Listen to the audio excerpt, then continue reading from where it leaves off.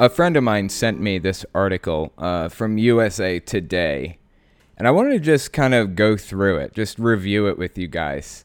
The title is, "What Do I Love Most About Jehovah's Witnesses? They're a good people from a good tree." You know this is going to be an interesting article. I have not read this article yet. So let's go through it and critique it. See what it has to say. The New Testament tells us we can know people by their fruit. It's particularly relevant for Jehovah's Witnesses, the foot soldiers of Christianity. The foot soldiers of Christianity. This is a picture. It says, a Jehovah's Witnesses enthusiast watches a guest speaker during the 2019 Convention of Jehovah's Witnesses at Chase Field in Phoenix on August 9th, 2019. I've long had a special place in my heart for the Jehovah's Witnesses who last week have descended 40,000 strong on our Phoenix downtown for their Love Never Fails International Convention. If you work in the downtown as I do, you see their families going to and from Chase Field and the Phoenix Convention Center. On August 8th, I saw 2 Latino families leaving Chase in peasant dresses and vaquero hats and boots. The men and boys wore white shirts with colorful bandanas tied loosely around their necks. The women had paper flowers in their hair. They exuded a quality that is, I think, the hallmark of the Jehovah's Witnesses. They were the picture of wholesomeness. We used to call them the J-Dubs when I was a 19-year-old Mormon missionary toiling for converts in the cities of Cincinnati and Louisville. We didn't call them that out of disrespect, but out of familiarity. Yeah, there is a level of familiarity or kinship, maybe, between Jehovah's Witnesses and Mormons. I remember thinking that they were very, very wrong, and I would never hang out with one outside of work or something. But they understood what I went through in many ways, because they knock on doors too. I knock on doors, or knocked, at least. That was my train of thought at the time. And now I feel even more kinship with ex-Mormons, for example. Or even just regular Mormons. I feel a kinship with them. Because they did go through what I went through. We're the same in many ways. We both went through the same types of behavior modification together. And for that reason, I have a lot of respect for Mormons and Jehovah's Witnesses both, especially ex-Mormons and ex-Jehovah's Witnesses, because we are kin in many ways. So anyways, I do understand that kinship that this person is feeling. Next it says, they were knocking on doors. We were knocking on doors, and we were always running into each other. That experience left me with a deep respect for who they are, because I've done the labor they do routinely throughout their lives, and it's pure trench work. Yep, that's very true. I can agree with that so far. Foot soldiers of modern Christianity. The Jehovah's Witnesses are the foot soldiers of modern Christianity. Nobody works harder than they do to spread their faith. Mormon men and women go on missions when they're young adults or elderly couples, but they don't sustain that lifelong commitment of spreading a Christian gospel in the most stress-inducing way, knocking on doors. That's true.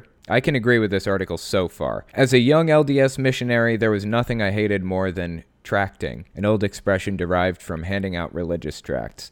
Tracting means going house to house and, with the best intentions, intruding on people's privacy with a message about God and salvation. One never knows what lurks behind those doors. In rural Kentucky, it was an angry man with a shotgun who told us we were trespassing. His gun barrel was quite the exclamation point. He didn't have to tell us twice. Yeah, that's happened to people I know. I've heard plenty of stories of people having guns shoved in their faces and stuff, which is wrong, FYI. Just in case anybody was wondering, that's wrong. Don't do that shit. Another time, a fundamentalist Christian entered the door and immediately began speaking loudly in tongues. I'd never seen anything like it, and I thought I was watching The Exorcist. I've never had anybody open the door and immediately start speaking in tongues, but I have had similar experiences with people who do speak in tongues and try to argue with me that it's the right thing to do and that snake handling is biblical and drinking poison is biblical and all this other crazy stuff. He was apostolic is what he called himself. I think it's kind of a branch of Pentecostal,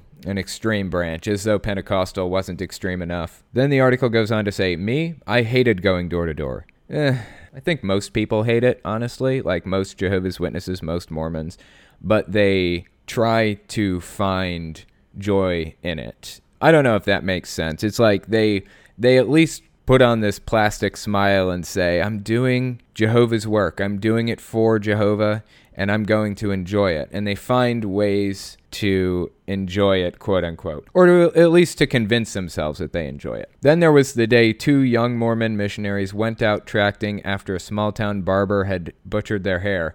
We looked like Dumb and Dumber in white shirts and nameplates. Oh, that's funny and sad. I'm sorry, guys. We wanted to hide but couldn't. We had doors to knock on, and one was answered by a little old lady with a gentle, they misspelled gentle, with a gentle southern accent. Smiling warmly, she said through her screen door, "My, it's wonderful to have 2 handsome young men on my doorstep today." Some people are really nice. Like, some people will invite you in and give you tea and just listen and be super nice. And other people are dickheads. Needless dickheads. Do you think I enjoyed doing that?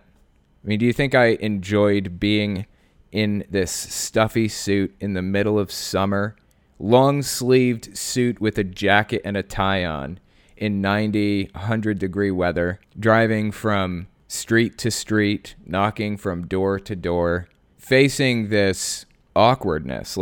I was not a social person. Most Jehovah's Witnesses are not social people, really. There are some in the congregation who are, but a lot of people are just like, they're not used to interacting with people from the outside, really. This is largely the only interaction they get outside of like school and work, because they don't hang out with people who aren't Jehovah's Witnesses. Do you think that they're honestly really enjoying that? Of course they're not. It's awful. It's terrible. You have to learn how to improvise. You have to learn how to come up with answers on the spot. And you have to study the magazines to know what you're pitching. You're a salesman. You're a door-to-door salesman. And you're doing it for free. It's awful. And it's not helpful when somebody comes up to you and harasses you. Or when you open the door and they start screaming at you or shoving a gun in your face. That shit is not fun at all. It's traumatizing. So be nice to Jehovah's Witnesses when they come to your door, because they like it even less than you do, probably. Anyway, moving on with the article. For a moment, we forgot we looked like dorks. We asked her if she'd like to hear a message about the gospel. She said, "I'm sorry, I can't. I'm going in this morning to have surgery on both my eyes." Our bubble was burst, and that was tracting. I hated it. Yeah, it sucks. Jehovah's Witnesses do it all their lives. It all ended after 2 years in the mission field, but it never ends for Jehovah's Witnesses. They do it all their lives, and I respect them so much for it that I have made a point of treating them with kindness when they knock on my door. I always take time to talk to them and to take a watchtower or two. Just a quick side note, I would suggest you don't take the watchtowers. This person is right. You should be nice to them. You should treat them with kindness and respect, because they like that situation even less than you do. But don't take the watchtowers. Tell them you're not interested in their stuff, but you hope they have a good day and things like that. And tell them to put you on a do not call list, because they have a list specifically designed for preventing them from basically harassing people in the neighborhood. Like, if you don't want to be visited, they'll put you on a list and they'll come to your house like once every 10 years to make sure that you live there. So just ask them to do that and be as nice as you can, because they don't deserve all of the hate that they get. It's not them who's mishandling child abuse. It's not the people on the ground knocking on doors who are doing all of this terrible stuff. It's the governing body who is passing the rules down and who has thoroughly brainwashed people. I blame the governing body, not the individual people on the bottom of the rung. They're just drones who've been convinced they're doing the right thing. Now, they're doing terrible things in the name of the governing body, shunning family members and things like that. That's bad. But they think they're doing the right thing. So I'm hard-pressed to blame the individual Jehovah's Witness for all of the terrible shit that the Watchtower Society is doing. I'd rather direct the blame upwards. In the Mormon Church, and I'm sure we're not alone, we embrace a scripture that is to us a sort of test. Matthew 7:20, by their fruits ye shall know them. According to the New Testament, a good tree cannot bring forth evil fruit, neither can a corrupt tree bring forth good fruit. Meaning that you can know a people or a faith by the way they conduct themselves, the way they raise their families, and participate in work and community. There's an understated graciousness. In Arizona journalism, I've known two men who were devout Jehovah's Witnesses. One was a staff illustrator for the Arizona Republic named Tony Bustos. I hope she got the permission to use this person's full name. We worked closely together for many years, launching the first Viewpoint section at the Republic about 20 years ago. We became close friends. Over the years, we talked a lot about faith in God, and Tony frequently described to me how his faith had shaped him. It was an exquisite sculptor. Tony was a man of great personal gifts, a talented artist, but a truly exceptional human being. His style was understated graciousness, a friend to anyone at the newspaper who ever needed one. A product of Phoenix North High School, his illustrative style would be instantly recognizable to many of our older readers. I remember once he drew a picture of Arizona Diamondbacks star Luis Gonzalez and his children, and Gonzo's wife went crazy over that picture. She loved it. Tony was overjoyed to give her the original. The second journalist was a former writer and editor for the Scottsdale Progress, East Valley Tribune, and the Arizona Republic. Interesting. Okay, so this is the very end of the article. It says, this is about them when you get a knock. Gary Nelson is one of those people you need in every workplace and every community who's firmly grounded in high character and common sense. Men like these are the pillars and posts that hold society together. I don't know about that. Retired now, Gary is an exceptional writer and thinker. He excelled at long meditations on the history of his country and the world. All of his writing was deeply researched and elegantly written.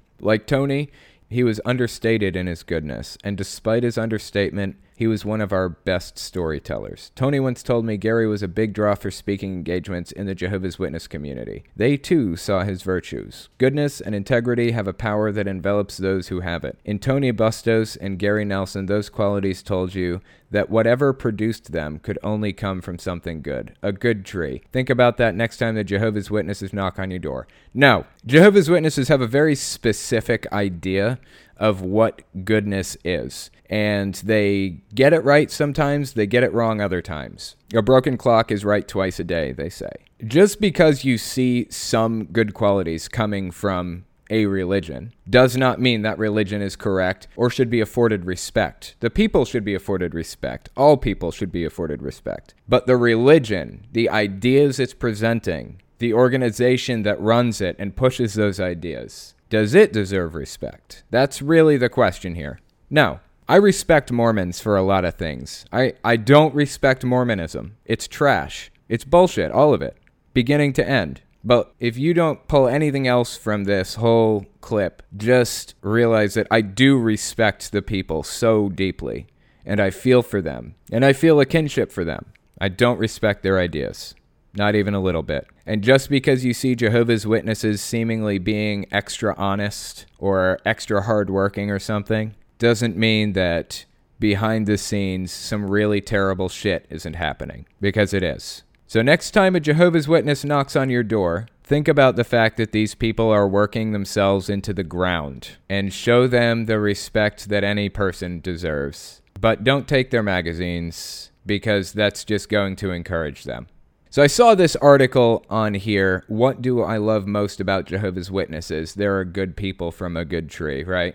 And it's a puff piece about Jehovah's Witnesses, basically what it is. And right after I saw that article, I saw this article. Gatehouse Media owner to acquire USA Today. So USA Today has been purchased. It says Gatehouse Media's owner and Gannett, I guess, have agreed to merge in a deal aimed at cutting overlapping costs and enabling the combined company to pursue a digital transformation as the media industry grapples with the disruptive forces of online news, social media, and smartphones.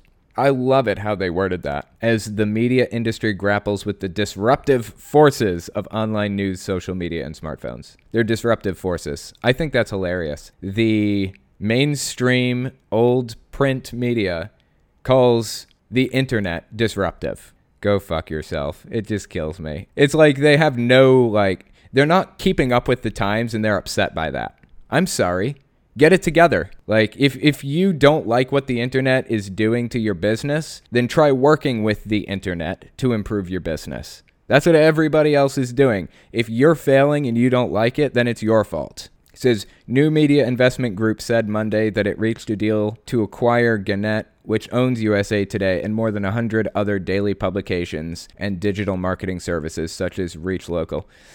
So the point is that USA Today was purchased by a company, Gatehouse Media, and the very next thing that comes out is, what do I love most about Jehovah's Witnesses? They're good people from a good tree.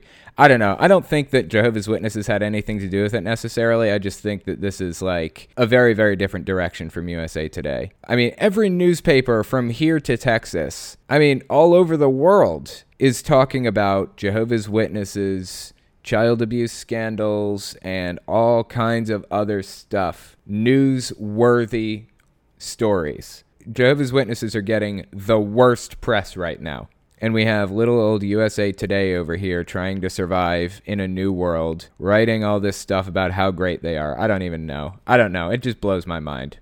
For those of you who haven't heard, there is a new law that passed in New York. I think all of New York, by Andrew Cuomo. It's talked about in Newsweek. Newsweek addresses it with this article, New Law Could Open Floodgates on Decades of Child Sexual Abuse Within Jehovah's Witnesses. It says, it can take years, even decades, for victims of child sexual abuse to gather the strength to go to authorities. By then, the statute of limitations may have run out, leaving them with no legal recourse. But a law going into effect in New York today could open the door to a deluge of new abuse lawsuits. Signed earlier this year, the Child Victims Act, CVA, temporarily lifts the statute of limitations for civil suits alleging abuse, regardless of the age of the plaintiff or how long the abuse allegedly occurred, or how long ago the abuse allegedly occurred. While the window, quote unquote, the CVA opens expires after 1 year, legal experts expect thousands of lawsuits to be filed in the coming months. This could not have been better news in the fight against Jehovah's Witnesses. Because for one thing, Jehovah's Witnesses are in New York, like their headquarters are in New York. And this specifically addresses civil lawsuits, not criminal charges. So there's that. You can't really go after somebody for criminal charges, but at least you can go after the corporations for gross neglect, gross mishandling. And guess what? Jehovah's Witnesses, or ex-Jehovah's Witnesses more accurately, are going nuts over this. It's really, really good news. Two such lawsuits are targeting the governing body of the Jehovah's Witnesses, the ruling council for the faith that formulates doctrine and manages worldwide operations. In separate filings, Heather Steele and Michael Ewing, both named the 8 members of the governing body as defendants. Steele, 48, says her first memories are of being molested by an elder, Donald Nicholson, in the mid-1970s when her family lived in New York. At age 10, she finally told her mother, who went to the elders instead of the police, which they're instructed to do. They're instructed to go to the elders instead of the police because they want to stay separate from the world, quote unquote. They want to basically run their own government. That's kind of the goal with Jehovah's Witnesses. They have their own government structure set up. On the local level, you've got the elders who do shepherding calls to check in on people. They're kind of the peacekeepers or kind of like the police. They do investigations, they ask questions, they do trials in the form of judicial committees and things like that. Really, originally, excommunication started because these cities were entirely made up of, say, Catholics, for example. Like the store owners, the cashiers, the everybody's were all Catholic. The idea behind excommunication was you wouldn't be able to go to a store and buy what you needed anymore. You wouldn't be able to buy anything or make any deals with anybody. The hope is that you just wander off into the woods and die because nobody would rent a house to you. Nobody would sell a horse to you. Nobody would sell you food, would do anything for you. So the hope is that you'd leave their city, at the very least. And Jehovah's Witnesses, interestingly enough, I think in 1947, actually called excommunication a pagan practice with pagan roots in one of their watchtowers, which is now considered apostate material, funny enough. An article produced by the Watchtower Society is now considered apostate material. Now they practice that. Now they're all about it. Now they want to completely separate everybody from everything. They want to have their own government set up. And they don't want anybody going to the outside government. They don't want anyone going to the world. So if there is some kind of an abuse case or something, they want the elders to handle it. And the elders will instruct people to call the police if they think it's necessary. And when they think it's necessary is when there are 2 victims. Not when there's 1, but when there are 2. Unfortunately, that loophole has set things up in such a way that people can take advantage of it and abuse and abuse and abuse and never get caught. And the Watchtower Society is sitting on a giant cache of names of people who have been reported but have only 1 victim came forward, for example, and then they moved to a new congregation and they never said a word about it. So, I don't know. It's a big complicated mess. I'm just hoping that this lawsuit forces Jehovah's Witnesses' hand. But honestly, if their hearts aren't in it, if they don't want to change and do the right thing, they're going to find ways around it. They're going to find ways to fight the system any way they can. And they're going to blame the world, quote unquote, for forcing them to do the right thing. Oh, a quick side note here. You notice how different this article is from USA Today's article about how great Jehovah's Witnesses are. This is a complete contrast. So the article goes on to say, it was basically them trying to convince us it was in our minds, that none of this stuff actually happened, or that we just had bad dreams, Steele told the New York Post. The elders told us that we should pray for Nicholson, which is the abuser. Eventually, Steele's parents notified secular authorities, and Nicholson served 3.5 years in prison. When he got out, though, he was quietly moved to another congregation where few knew of his past. That happens. Because in Jehovah's Witnesses' eyes, it didn't happen because there was only 1 victim. If there's only 1 victim, then they assume that it didn't happen. They write the guy's name. Down. They wait for a second victim to come forward, and if that never happens, then it never happens. The reason is because the Bible talks about this civil rule. Like if you're signing a contract or something, you need 2 witnesses there to witness the contract signing. Or if there's some kind of a dispute over a tractor or over land or something. That's the type of thing that the Bible was talking about with the 2-witness rule. Not tractors, but like goats and stuff. Whatever the hell they sold back then. So the Bible talks about the 2-witness rule in that context. Doesn't talk about it in a criminal context. Jehovah's Witnesses have twisted it around to be in a criminal context. We're not talking about child abuse in Bible times. They were talking about just civil issues. Child abuse is not a civil issue. So that's the deal with this. That's why they quietly moved him to another congregation. That's how they justified it to themselves. Ewing was 14 when he was paired with a ministerial servant, equivalent to a deacon basically, to work as pioneers, quote unquote, going door to door to proselytize. I think pioneers back then probably got 70 hours a month of door knocking. Over the next 4 years, he says, the older man raped him repeatedly, everywhere from Virginia to New York, where his case is being filed. At 21, Ewing reported the abuse to his father, who, like Steele's mother, went to church elders. At a religious tribunal, both he and his abuser were accused of engaging in homosexual activity and disfellowshipped, a severe form of excommunication where family and community cut all ties. While public attention has focused on clergy abuse within the Catholic Church, a serious problem of child abuse within the Jehovah's Witnesses has also emerged. Attorney Erwin Zalkin, who is representing Steele and Ewing, said in a press briefing. That's very true. In a statement to Newsweek, the U.S. Branch Christian Congregation of Jehovah's Witnesses said it would not address the cases out of respect for the judicial process and the privacy of those involved. Oh, I bet. Yeah, I bet. That's 100% it. Our stand on the subject, quote unquote, I think this is Jehovah's Witnesses. Our stand on the subject of child abuse is very clear. We abhor child abuse in any form, it added.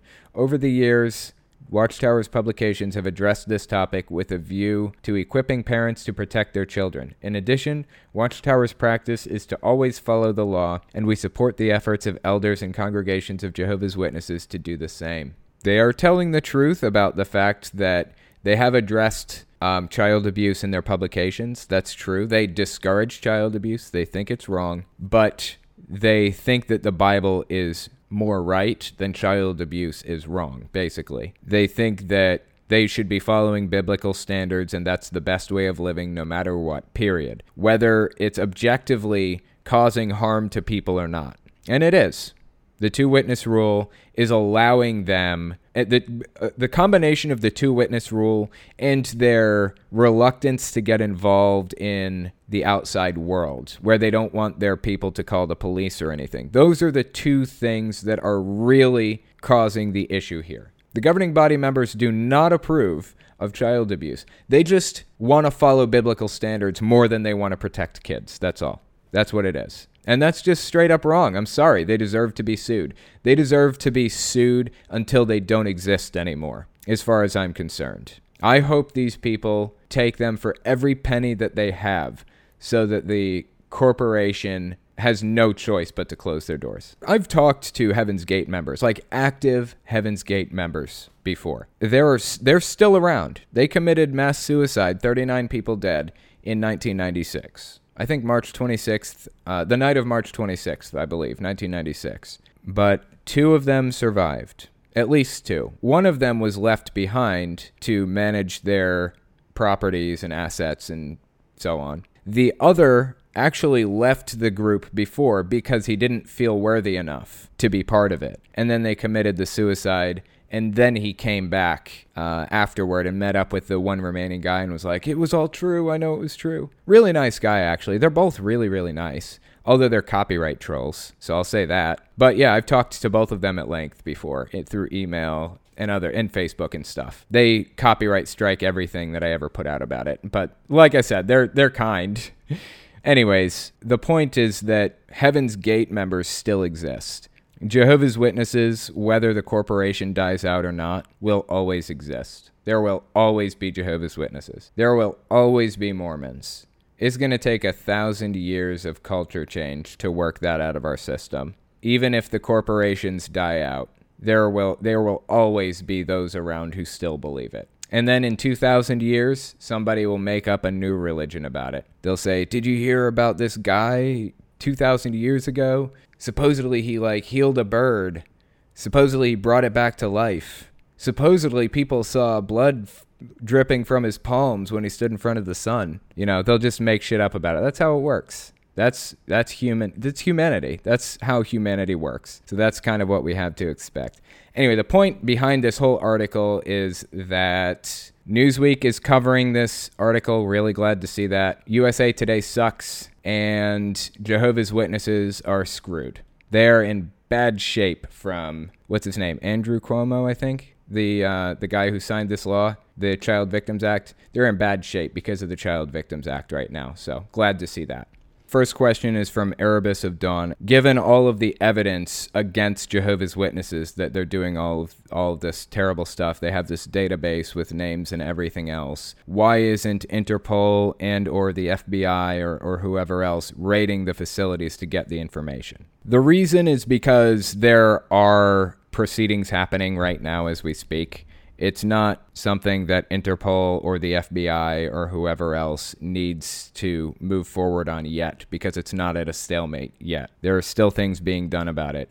If it goes to court and they are ordered to turn this thing over and they outright refuse to, and decades go by and they just do not turn it over, then the FBI would raid their facilities. But they haven't been ordered to, in court, turn this stuff over quite yet. I mean, they have, and then they settled out of court so that they got out of that situation. There aren't criminal charges yet. Everything has been civil so far because it's a corporation. It's hard to file criminal charges against a corporation, especially one whose members that really started all these rules are long dead now. So it's a little bit of a complicated situation. Before I move on, I just want to hit a few super chats because I've actually gotten a few tonight. One was from Tioga Art. You're doing great. Thank you. I appreciate that. Another from Omega Riley. Sharing a little love. Would have donated more, but didn't want YouTube getting too much of a boost from this. Everyone make sure you like the podcast. Thank you, Omega Riley. You're awesome.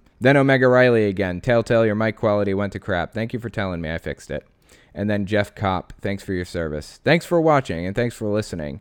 The fact that there are people watching and listening means that YouTube is more willing to push it out to more people. So I'm glad that you guys are here listening because it means somebody is going to get the suggestion somewhere down the line that may not have otherwise. And then Icy Wolf says, your mic is still cutting out. Is it? That's weird. Well, I'm recording locally, so it may sound rough for the live stream, but my computer's picking it up, so I'll fix it in editing. Disappointing that it's a YouTube issue. Anyway, okay, so the question is from M the Spooky Witch. Do you think that taking away Jehovah's Witnesses' tax-exempt status would help the situation? Yeah, I have a really big problem with tax-exempt status in the first place for religions. Tax-exempt status is supposed to be designated for charities or groups of whatever kind who are benefiting society in some way. That's what it's intended for.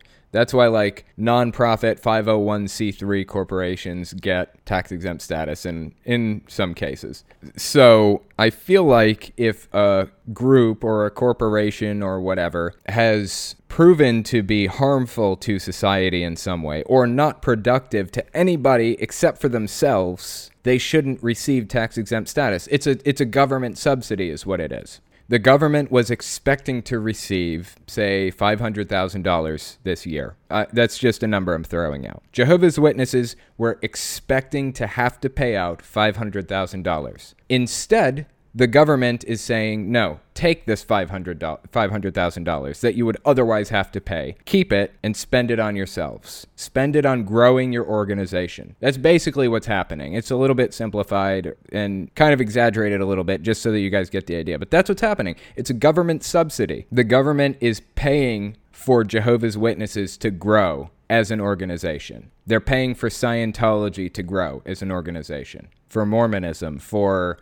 Methodists, for all of them. Now, I think all religion is harmful in one way or another, but it comes in degrees. I think generally, for the most part, most small local Methodist churches aren't extremely harmful. There are some out there that are. Jehovah's Witnesses are outright harmful. Like, there's no dancing around that. They're harmful. They're bad. I mean, they're doing damage to society. People are coming out as emotionally abused and just completely wrecked from what they went through. Like me. I mean, it has not been easy adapting to society for me, or for who knows how many others have come out of this religion. They are actively doing damage to society right now, Jehovah's Witnesses, and they're getting tax-exempt status. Take the government subsidy away and fine them out of existence for every human rights violation. Articles 18 and I think Article 20 are being violated by Jehovah's Witnesses every single day of the Declaration of Human Rights. Every day. Fine them for every instance. Fine them $5 for every instance of that violation,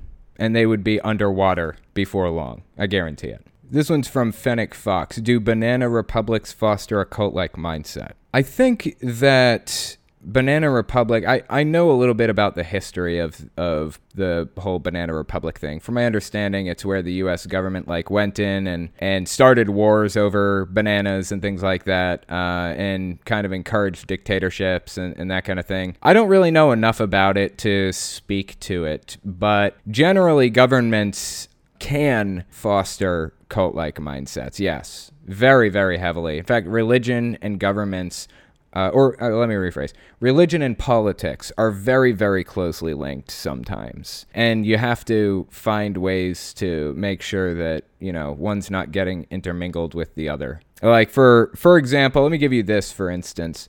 The USSR, like Soviet Russia specifically, they were atheist, I think, nationally atheist. And everybody says, oh, that's the end result of atheism. But in reality, it wasn't really like that. It was a very unique type of situation where, in many ways, God was like a competitor for the state in this kind of pseudo-communist dictatorship, the authoritarian dictatorship. And so they worked God out of the culture largely and worked government in. So it's really, really easy to get politics and religion intermixed. I don't know that I call Banana Republic a cult. I don't know enough about it, maybe. But it is dangerous, and it's something you have to think about. Somebody in the YouTube chat sent me something earlier today. This person, Atheist T-Girl, she sent me a document earlier from the Mormon Church. It's a PDF of a book that was written in 1968, and the name of the book is The Church and the Negro. For those of you who don't really know much about how this operated, or how the Mormon Church operated pre-1970s, they were against African Americans being a part of the church. So they could come to church service and things like that, but they weren't allowed to get into the temple where a lot of really important stuff happens. Like they couldn't really be full members. They couldn't have the priesthood, I think is actually what it was. They weren't allowed to have the priesthood, which means they were very, very limited in what they were allowed to do. And they finally lifted that in the 70s. But before lifting that, they had this book called The Church and the Negro, and it talked all about why black people weren't allowed to have the priesthood. So I have to thank Atheist T-Girl. Thank you so much. This book is really, really hard to find. Cannot find a PDF of it anywhere. Hard copies are actually really hard to find too, but hopefully I'm going to see if I can get my hands on a hard copy sometime soon. Either way, Atheist T-Girl sat there and took a picture of every single page of this book for me. Got 129 pages of this thing. Actually, let me see. She took 136 pictures for this. I can't even imagine how long that took her. So thank you so much, Atheist T-Girl, for doing this. That is absolutely fantastic. And maybe I'll have a chance to go through this in more depth than I'm going to get to this time. But there are just a few key spots that I want to read, a few key pages I want to read here. So the first one is on page 101. Let's start reading from the top. So this is from the chapter Questions and Answers about the Negro and Mormonism. Oh, this is a question and answer part, I guess. So the question is, did Abraham, Joseph, and Moses marry Negro women when they were in Egypt? This is really not even that old of a book, seriously. It's from 1968. This is absolutely absurd. Okay, the answer is, for the answer to this question, we go to an explanation by Joseph Fielding Smith. If Abraham, Joseph, and Moses had married Negro wives, their descendants would have been denied the priesthood according to the word of the Lord to Abraham. Had such a thing happened, the Lord would not have called Israel as a chosen people. Neither would he have chosen the prophet Joseph Smith and given him the keys of authority for the dispensation of the fullness of times, as he was a descendant of Joseph and of Abraham. For many years preceding the time of Abraham, the descendants of Egyptus occupied and governed in Egypt. They extended their dominion into the land of Canaan and oppressed the people, but the time came when the people of Asia, who were of the Semitic race, rebelled and made war on the Egyptians and conquered the country, driving the original inhabitants further south and up the Nile. These Semitic people, known as Hyksos, or shepherds, for they had many flocks and herds, were in possession of the land of Egypt for many years before the time of Abraham. See, this is all just completely made up. I mean, a lot of this is from the Book of Mormon, which makes a lot of assumptions and lots of weird claims with absolutely zero evidence about the goings-on in Israel between 2,000 and 6,000 years ago.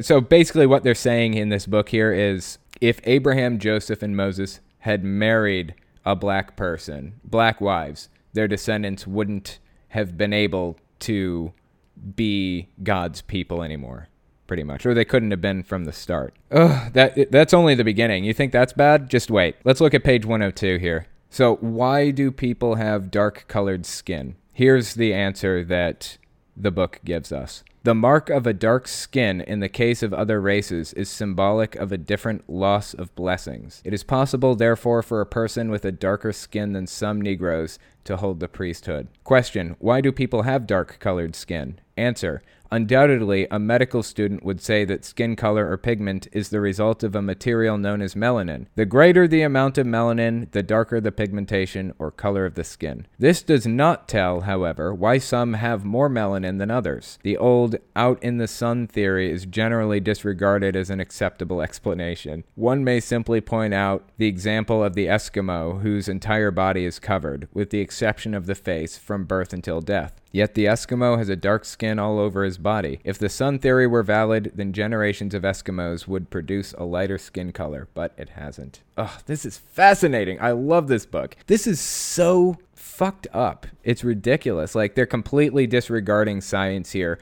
Like, outwardly, openly disregarding science. Like, the guy knows that it's because of melanin, and he's disregarding that as an explanation. Nope. It's because of God. That's why. I love it. It's just so absurd to read this. Potato, you're not buying this book on Amazon because there are 4 left and I don't get paid until for 3 more days. You can buy the book in 3 days. I don't want them all to disappear. I'm taking this live stream down as soon as it's over so that nobody gets the idea to go buy the books. I don't want them all to disappear on me. Then I'll release the video on this after I buy the book. Okay, let's take a look at another one here. Yeah, honestly, I could probably find it on eBay. If you wanted to buy it, it'd be okay. But I will be upset if there aren't any more copies. Okay, so this is from chapter 9. Church leaders speak out on the Negro question. It says, the prophet's personal views were expressed when he proclaimed, change their Negroes' situation with the whites, and they would be like them. They have souls, they are subjects of salvation. Elder Hyde remarked, put them on the level, and they will rise above me.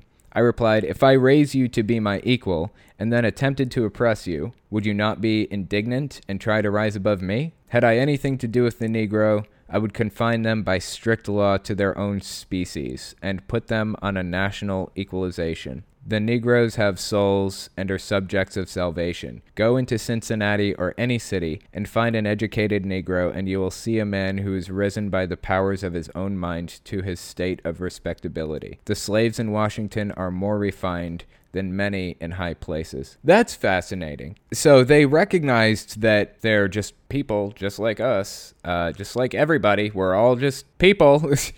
But they do believe that they're cursed. They believe that, I think that they have the curse of Cain, is what it is. And as such, should not be treated as equals. Or at least at the time, in 1968, when this book was written, they believed that. They believed that they should not be treated as equals. I find that absolutely fascinating. It's 4 years after the Civil Rights Movement. It took them another, 12 or 14 years after the Civil Rights Movement before they changed everything to be a little bit more inclusive. But they were still kind of outcasts and mistreated in many ways. So that's page 79. I thought that was interesting. There's another bit on page 80. I swear I could read this thing all day. Okay, it says, on the issue of slavery, Joseph Smith had much to say.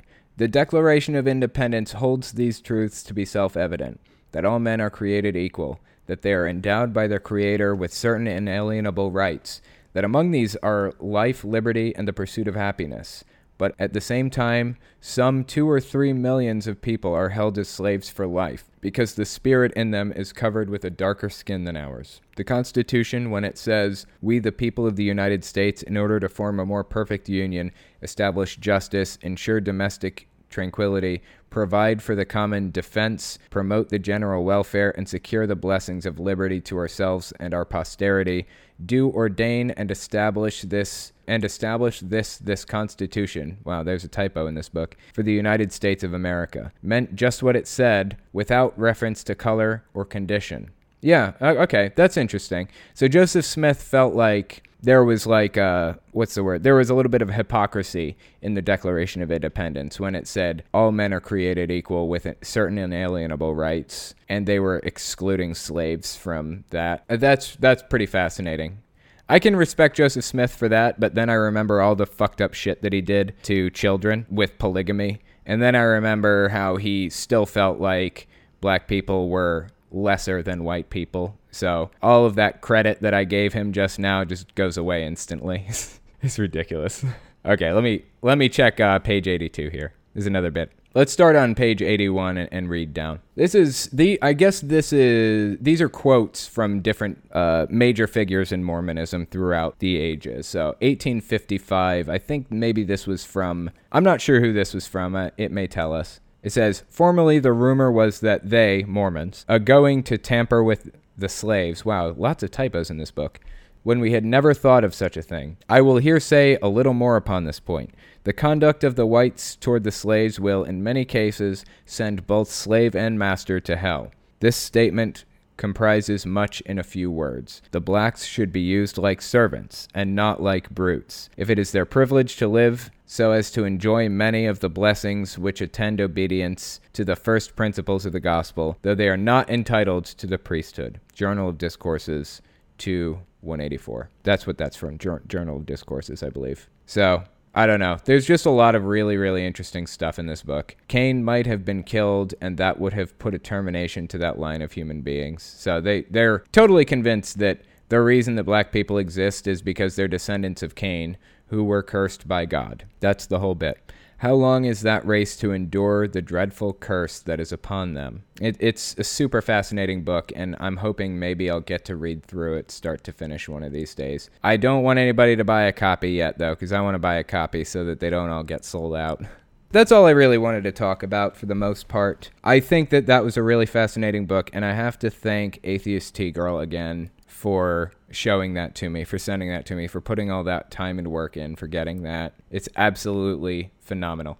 And I sent it to Mr. Atheist earlier today, and he actually knew about it already, but he didn't realize that I had a copy of it. So I told him that I got it from Atheist T-Girl, and then he went and bought a copy on Amazon. So instead of having 5 for sale, there are 4 for sale. So anyway, yeah, so thank you to Atheist T-Girl for doing that for me. I really, really appreciate that. And hopefully I'll have a chance to go through it.